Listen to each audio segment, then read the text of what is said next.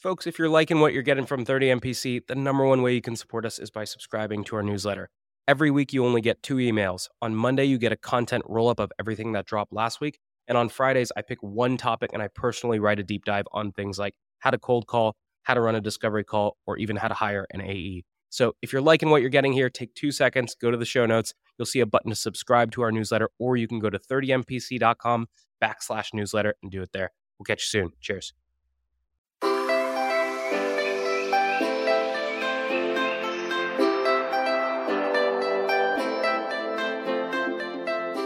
Good morning, everybody, and welcome to this scary episode of 30 Minutes to President's Club. My name is Armand Farouk, and I'm here with my co-host, Nick Cegelski. And today, we got something really scary, guys.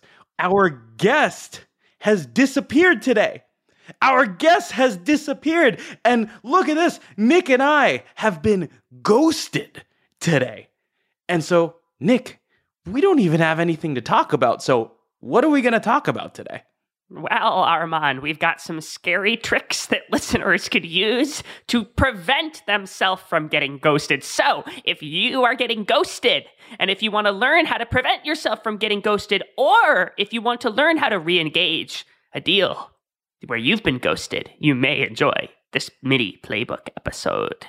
Today's tip to optimize your sales day is brought to you by Boomerang. If you get an email and the action required on that email is going to take you less than 2 minutes to do it on the spot. It's not worth adding it to your to-do list, having to look at the item, remember what you need to do. That's going to take you more than 2 minutes anyway, so do it on the spot, get it off your plate.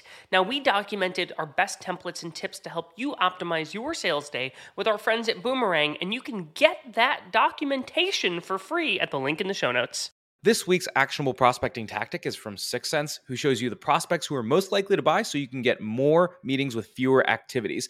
Personalizing cold emails requires you to only change the first paragraph in a trigger template. All you have to do is tie the research to the problem you solve in paragraph 1, and then switch that out while you leave paragraphs 2 and 3, your solution and call to action, exactly the same. And so we are giving you 6 of these trigger templates with our partners at 6 Sense. The link is in the show notes.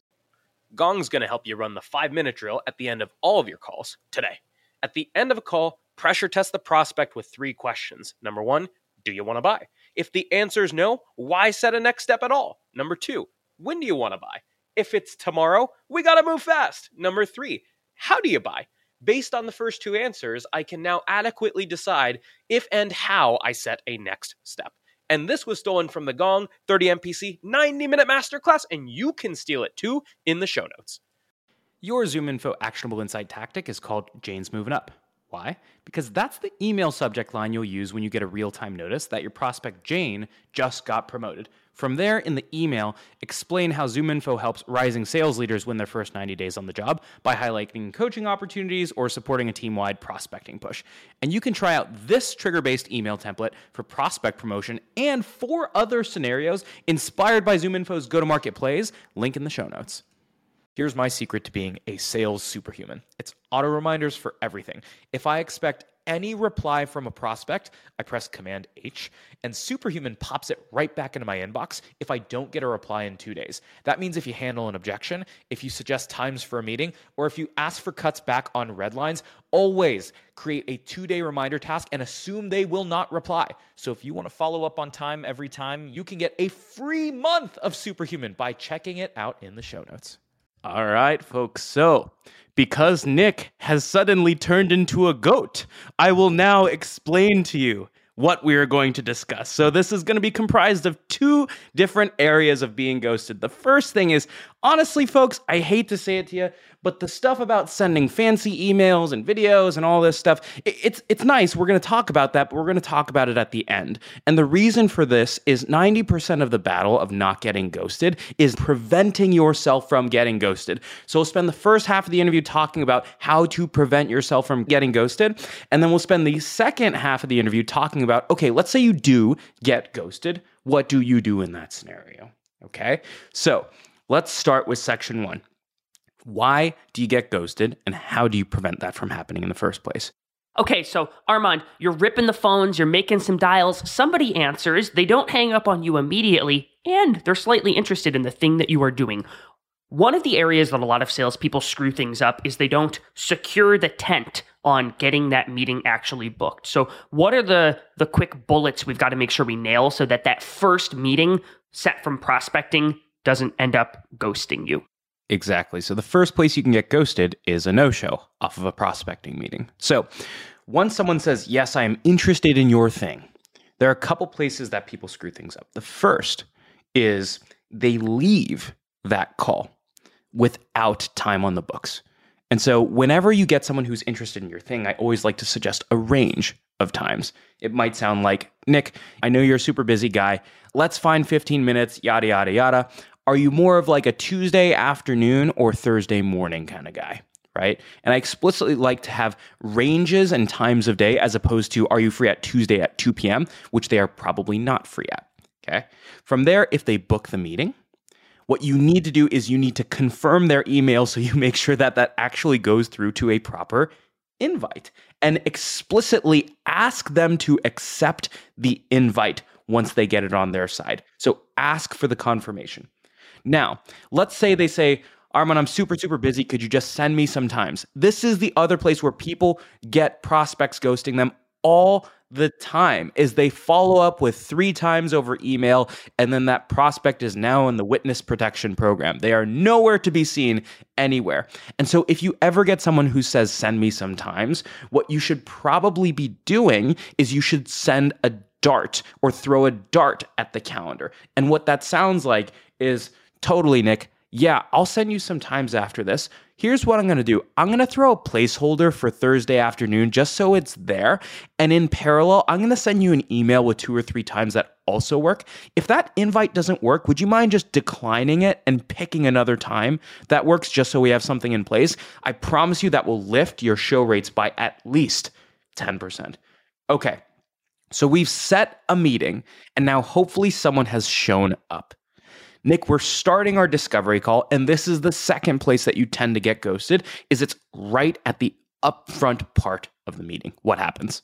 Yes. So the root cause of somebody ghosting you once you're sort of in deal cycle is they want to opt out of the getting sold to process, but they don't feel comfortable opting out to you. And one of the reasons that somebody would want to opt out of your sales process is you're not really running your calls with a clear set agenda, aka the prospect doesn't feel like the way that the interactions go with you are a good use of their time. One of the ways that you can combat that is by setting a very clear and succinct upfront contract or agenda at the beginning of every single meeting. This does not need to be long, belabored, or extremely formal, but you do need to confirm a couple things. One, hey, I've got us down on the calendar until 10 o'clock this morning. I want to make sure that that still works for you. All you're doing is you're calling out, hey, I'm going to respect your time. I'm not going to be the person that consistently goes over and makes you late for your other obligations. That's a good way for the prospect to say, I don't really want to meet with this person anymore. The other thing that you need to be doing here is making sure that you confirm the content for said meeting. So you might say something like, hey, given that this is our first meeting, I had a couple questions about you and the way that you all do things. I also imagine you've got some questions for me, and I'm prepared to give you a sense of how we typically help fintech companies based in the Midwest. By the way, is there anything else that you really want to make sure that we cover in today's session? A big reason that somebody might ghost you is if they feel like they're not getting anything out of the calls with you. And so you must give the prospect an opportunity to voice what they want to get out of the call. One key thing to note here is, folks, whenever someone spends more time with you, 99% of their job is not buying software. And so every time you jump on a call with a prospect, they are taking time away from their job to look at your product, right? And if all you did was interrogate them throughout the entire discovery call without even explaining to them that when they click the request a demo button, that they in fact might not get a demo on the first call, they're going to think twice before jumping on this call because they have to jump on 4 calls with you just to get what they want. So the other thing is, as you ask questions, now that you've set the expectation for discovery, we talk about this a lot, but do not interrogate your prospect. Just because you are not showing software does not mean that you don't give them anything, okay? And so as you get to a pain point, make sure you recap the pain point, tell a story of how you have solved that pain point for another customer, and give them a sense of when we go through the demo, here are 2 or 3 things of how we might be able to help you. And so as you discover pain, tell stories and do mini pitches, and then you do one grand pitch at the end of it all, so they feel like they have a very clear sense that you can solve their problems. Now, Nick, let's say I observe a couple things that lead me to believe that I might not be able to solve all your problems, or I sense some hesitations on the call. This is another place that reps tend to get ghosted, is as the prospect starts to ask questions or show hesitations, we don't respond to them the right way. So what do we do in this scenario? Right. The golden rule of sales is if you sense it, say it. If you feel like there is a hesitation coming from the prospect, it's your responsibility to call it out. And you can do it in a respectful way. Words that you might use are, it sounds like, or I'm getting the sense that, or it feels like. And if you think about it, common areas that prospects are going to have resistance or hesitation about your deal might be stuff like implementation timeline and process. You might not be able to solve certain elements of what they're looking for. Maybe they have 3 things they need solved and you only help with 2 of them. And you get a feeling that, that one you can't help with, you see a look on their face, or they make a, And so you can just say something simple like, it sounds like that might be a concern for you. It sounds like you might have some reservations around our implementation timeline. What you're doing is what our good friend Charles Mulbauer calls looking for trouble. When you sense there is trouble or hesitation, call it out. This is actually some of the most effective discovery because you're giving them a chance to voice their reservations also, not just the great rah-rah about the solution. The other thing is, let's say that you're observing some hesitations. That's great if it's very, very obvious. Then you can use the labeling language like sounds like X, right? But another thing is to recognize is that a lot of times prospects won't be very, very clear when they have hesitations. They will show it through the way that they ask questions. And they might ask questions like, so how much does this cost? Or it looks like this is a lot of software. How long does it take to implement? Right? Or it's like, hey, do you have integrations? Or are you able to deal with SOC 2 or things like that? And oftentimes, a level 1 seller will just answer those questions. And they say, like, oh, we have a great implementation process. Oh, we do all these integrations. But if you're smart, you should be listening to the questions that your prospects are asking. And you should be asking the questions behind the question. So if someone is asking a lot about price, right? You might ask something in return as totally. Once we get a sense of exactly what you need, I'll typically go through price at the end of this call, but I'm curious, is that the main factor? Or it sounds like that's really important to you. Are there budgeting constraints, or are you working with a certain amount of budget? Or did you get the sense that Pave was really expensive? I want to make sure that I'm addressing all of your concerns as we draft a proposal. And you will again be looking for trouble as they ask those questions. Armand, one thing related to that. So another reason why you sometimes get ghosted, you actually mentioned your prospect's full-time job is not buying software. And sometimes the complexity of navigating the buying process slows them down tremendously and makes them deprioritize your process, or your project rather. I want to home in on the one piece you said about like SOC 2 compliance. If I think about it, let's say you're talking to a director of finance and they know that like security is a thing and that SOC 2 compliance is a thing for their org. And so they ask you that question where it's like, hey, are you guys SOC 2 compliant? You should be thinking about the question behind the question. What's driving that? And so what you might say is, well, yes, we are. It sounds like you might have some concerns or questions about security. Typically, when people have questions about security, we would set up a conversation between our head of security and your head of IT so we can make sure that we check all of the boxes related to IT.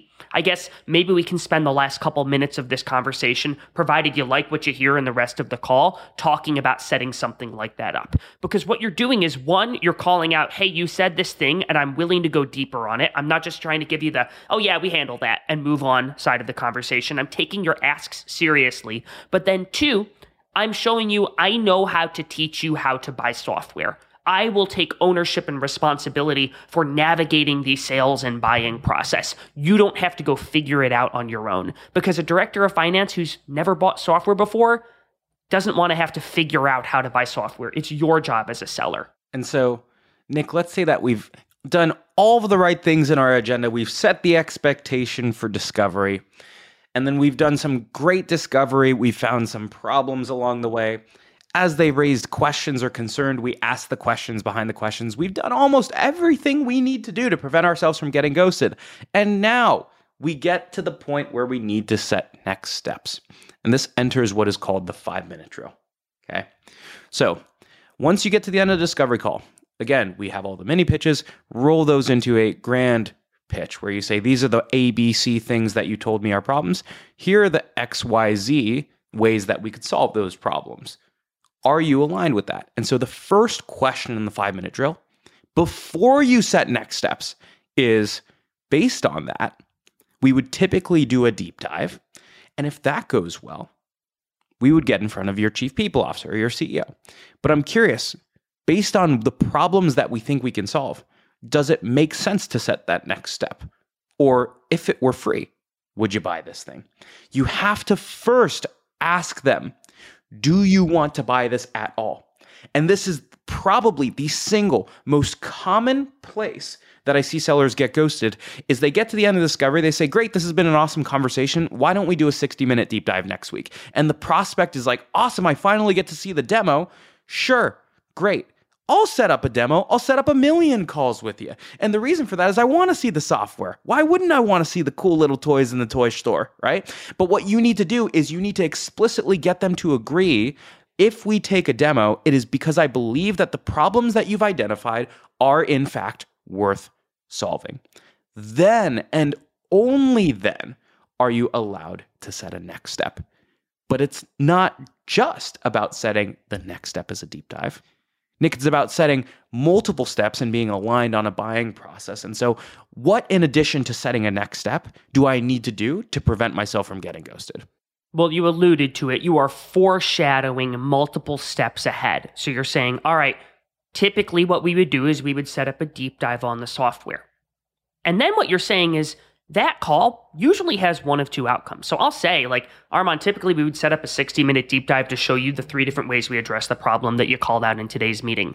Those meetings typically end up going one of 2 ways. You might actually see the software and say, hey, this thing isn't a fit for me. And if that's the case, no problem. You'll never hurt my feelings. I'm not the guy who built the software. I'm the guy that shows it and usually sells it. The other outcome might be that you say, hey, this looks relatively interesting and there might be something here. If that's the case, usually what happens next is your chief people officer would come in to see a 15-minute high-level overview, or we would go through a security review, or we would take some of your reports and make sure that we can create them in our system. Whatever your next step after that next step is, you're foreshadowing multiple steps ahead. And the reason for this is, Armand, you talked about there are tire kickers out there, and it's not a good use of your time, or really the prospect's time, just to show software for the sake of showing software. You should have alignment with the buyer on, hey, these problems are worth solving, and this is typically the path that we go down to evaluate this thing.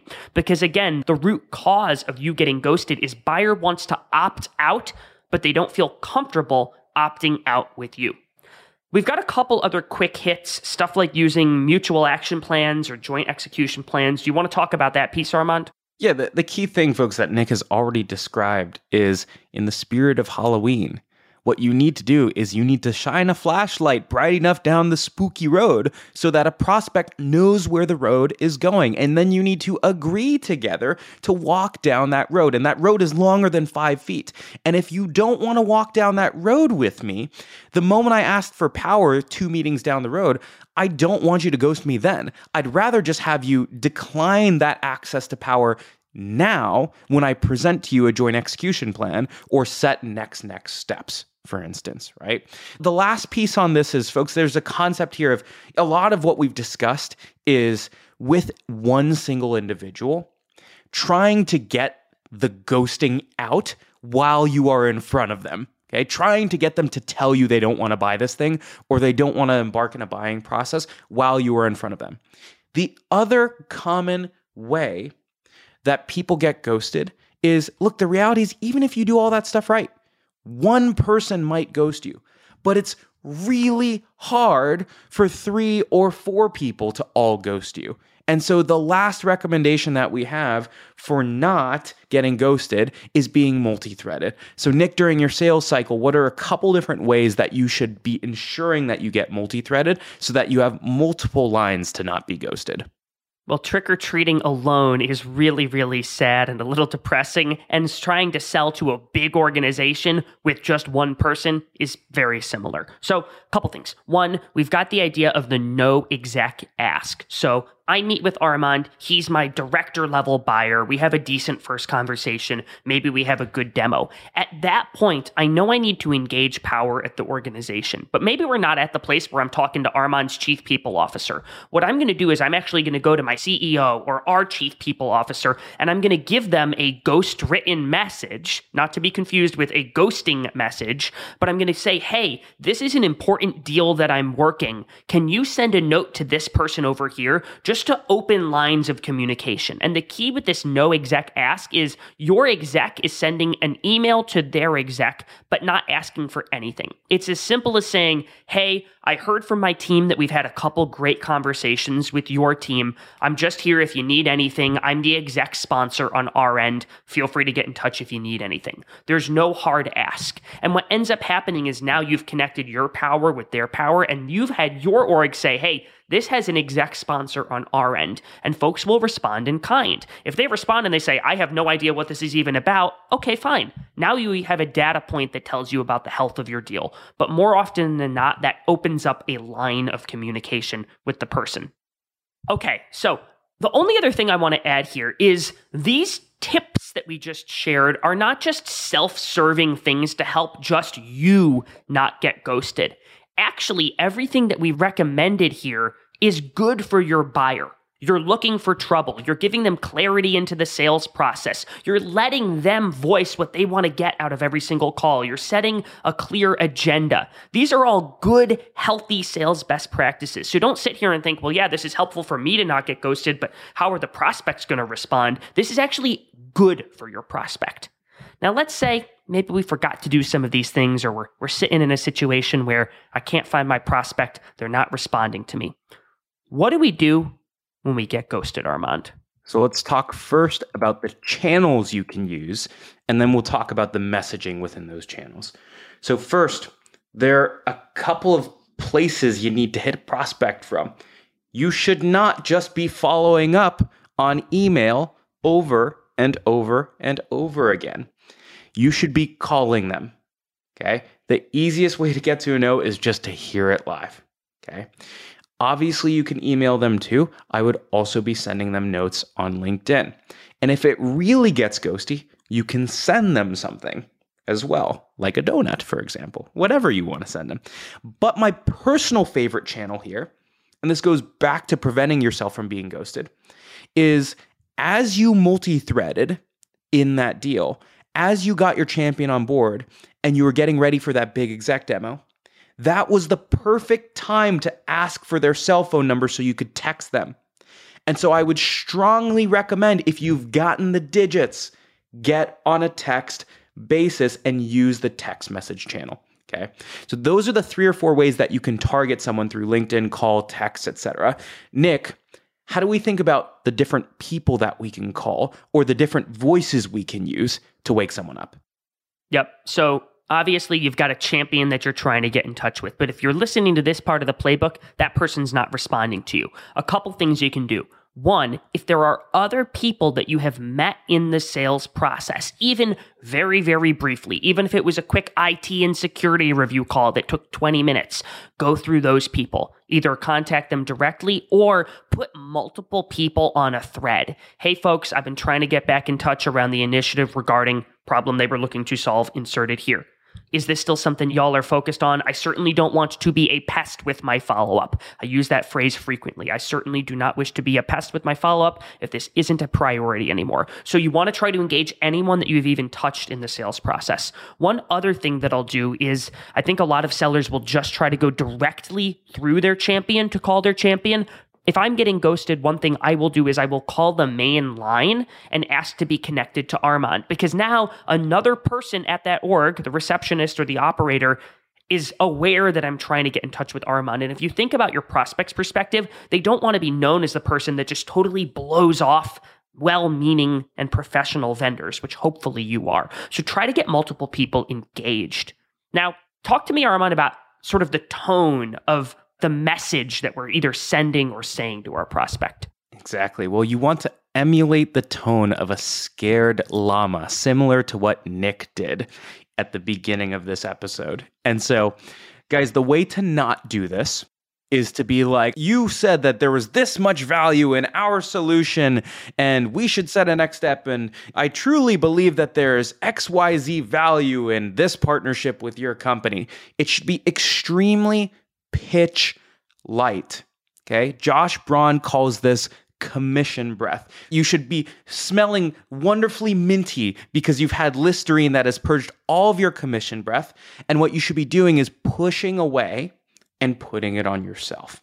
So common ways you can do that is you can say things like, hey, did I mess something up? Or, hey, when we last spoke, it sounded like XYZ were really important to you. Sometimes when this happens, this means that this just isn't that important to you anymore. Would you mind letting me know just so I don't keep bugging you? I would hate to be a pest here, right? Another thing that John Barros uses very famously is he'll just send an email after one or two touches, and it will be subject line, did I lose you? And it will just be a reply to all of the previous emails that he said with no message in the body. The key thing here, folks, is you're not trying to get them to say, yes, I believe that your tool is so valuable and I finally want to buy. What you're trying to do is you are trying to seek out the truth. You can actually say that. One thing that Charles Mulbauer taught me is he says, you say, hey, I'm meeting with my boss next week and I know they're going to ask me for a status update on this. I guess I would always rather be accurate over optimistic. Do you mind sharing a status update that I can tell my boss? The key here is throughout the entire sales process, you signal that you're looking for the truth. You're not looking for optimism. You're not happy ears. And at a certain point, just like I had to do with Halloween candy when I started to get heavier and heavier and heavier, you got to throw in the towel and give up. So at what point, Armand, should I be just giving up on my ghost? So folks, the whole purpose of this episode, believe it or not, is the end of this episode should lead you to more close-lost deals. But the key thing is you were going to get those deals close-lost anyways, and you should take pride in close-losting deals, okay? And so to me, if you've done all these things, what that means is you've run a great sales cycle, and if someone's not responding for 30 days, after a couple touches, that usually means that I'm going to close this thing out. No bilateral communication within 30 days, close it out, okay? From there, you should probably transition them to a warming drip, which is once a month, you send some value add content, whether that's an ebook or a PDF or some industry article or what have you, that is explicitly not selling. Just let them know that you're thinking of them and you hope all is well. And explicitly spend at least 90 days not trying to sell the heck out of that person.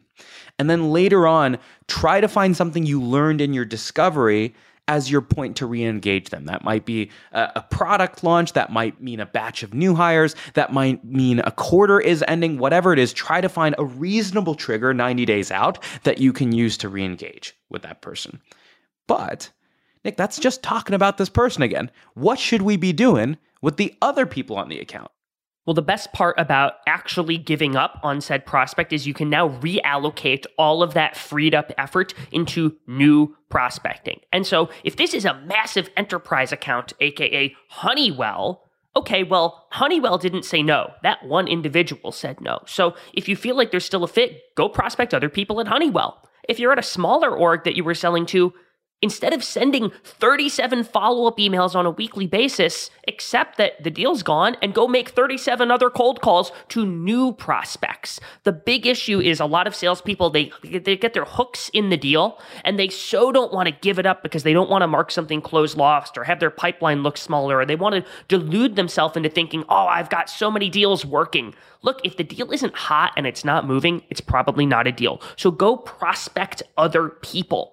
The other thing that I might note, Armand, is that person that ghosted you, I don't frequently hit the little bell icon on LinkedIn to get notified of every prospect's post because that would get overwhelming. But for those people who had interest in the past, you might want to follow them and the company on LinkedIn to see if there are pertinent triggers to reach out again in the future. Alrighty, folks. So you've got everything you need to prevent yourself from getting ghosted, and you have some core tactics that when someone gets ghosted, you got multiple channels you can attack, you know the messaging that shouldn't be pitch heavy, and you also know when to give it up. But there are a couple of tactics that we'll call danger zone tactics. In other words, tactics that might work, but they might get you burnt. So Nick, what are a couple danger zone tactics that we can use to wake prospects up that we should tread quite carefully with?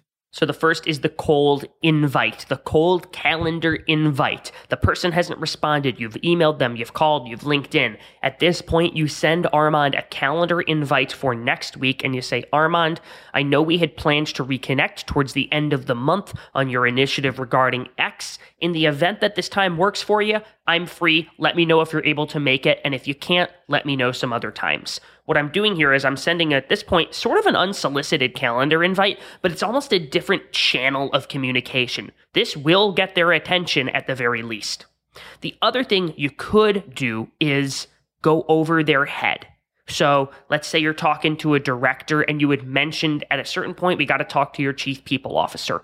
What you can do is actually put together a summary of the things that you learned in discovery with this lower level person and say to the chief people officer, hey, Armand, here's 6 things that I learned talking to your organization. It sounds like there's some priorities related to this thing. I've had some great conversations with Sean. He's been really, really awesome. Compliment your champion who's now ghosting you so that when it gets back to them, hey, this guy sent me an email, you've said nice things. But it's okay if you've identified that there was pain and you could solve said pain, and there's a person at the top that should be involved at some point, go to them.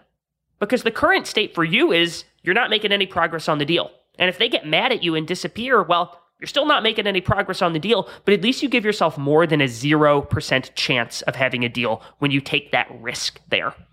Okay, folks, and the final piece is you're actually able to use this danger zone tactic right now. And this last danger zone tactic is trick-or-treating. Because trick-or-treating typically involves door knocking. And so if you happen to live in an area where there are still people in offices, or if you're in a densely populated area, specifically areas like SF or New York, I have had people drop by an office. And the key thing is you don't want to just drop in and be like, hey, let me talk to this person. You oftentimes want to drop in with a gift or a nice note, etc., because it can be really, really intrusive if you just show up, right? And so I've literally had reps every week drop a donut at the front desk or drop a box of Krispy Kreme donuts at the front desk just as a funny thing with a little note to say, hey, still thinking about you. Hope that there's a way for us to partner, but if not, that's totally fine. I hope you enjoy this delicious donut. All right, cheers. And so find low friction ways to keep in touch with people that are oftentimes less about pitching and more about giving goodwill and giving them the space to come back and tell you no if it's a real no. Otter AI's Autopilot for Sales gives you the freedom to sell on your discovery calls by taking notes for you. One of the best ways to deepen your discovery is to ask your prospect about the impetus behind their goals. So when a prospect tells me they want to advertise on more sales podcasts, I'll say, well, it's not every day that you wake up and decide you want to sponsor a podcast. What's causing you to even explore this in the first place? Now, we put together the ultimate discovery checklist with our friends at Otter AI, which you can get for free at the link in the show notes. Today's deal acceleration cheat code is brought to you by Pipedrive, which is a CRM built by sellers for sellers. The best way to drive your pipeline forward is to every single day pull up a list of all of your open opportunities and look at each opportunity by stage and think, what can I do today that will increase my likelihood of winning this deal? That's how you keep your ops moving forward in between meetings that you have on the calendar. Now, we documented 5 cheat codes that can help you cut your sales cycle in half with Pipedrive. There's a link in the show notes to steal them. Today's tactic to triple your connect rate is brought to you by Rocket Reach, who provides data that lets you reach out to the right person at the right account at the right time. every time you're reaching out to an account, pull down the contacts. Again, yes, I know it sucks, but the average tech tenure is 2 years, which means 50% of the workforce turns over every year. So look up the account, pull anyone who was hired, and scratch anyone who was left. And one way you can pull verified and accurate data is with Rocket Reach. So if you like this, check out their toolkit on 8 ways to triple your cold call connects in the show notes. Alrighty, folks. So to recap, we've talked about all the different ways that you can prevent yourself from getting ghosted. That starts with securing the tent on meetings. Then it goes into setting an agenda on your calls, during discovery, listening and looking for trouble. And then at the end, before you set a next step, making sure that your next steps are backed by the fact that they want to buy your thing. Okay. From there, when you get ghosted, we talked about a couple different channels that you can be using to re-engage someone. And so examples include you should be texting using LinkedIn. You should be calling other prospects in the deal, and you should be changing the voice and having one of your execs send a note. And then the last piece is the messaging. Is you want to make sure that the messaging is very pitch light. And so you should use messaging like, did I mess something up? Or did I lose you? And the last piece is, guys, don't chase these bad deals forever. The key thing here is you should be doing things to engage and proactively seek out the ghosting. And then from there, what you should do is you should drop the deal or go prospect other people. Alrighty, Nick, that's Halloween. How can people help us out here? Well, folks, do not ghost 30 Minutes to President's Club. If you have not yet subscribed or followed 30 Minutes to President's Club, you might want to do that so that we show up at your front door every single week, just like the box of donuts that Armand is sending all his ghosted prospects. Thanks for listening. We'll see you next week on the show.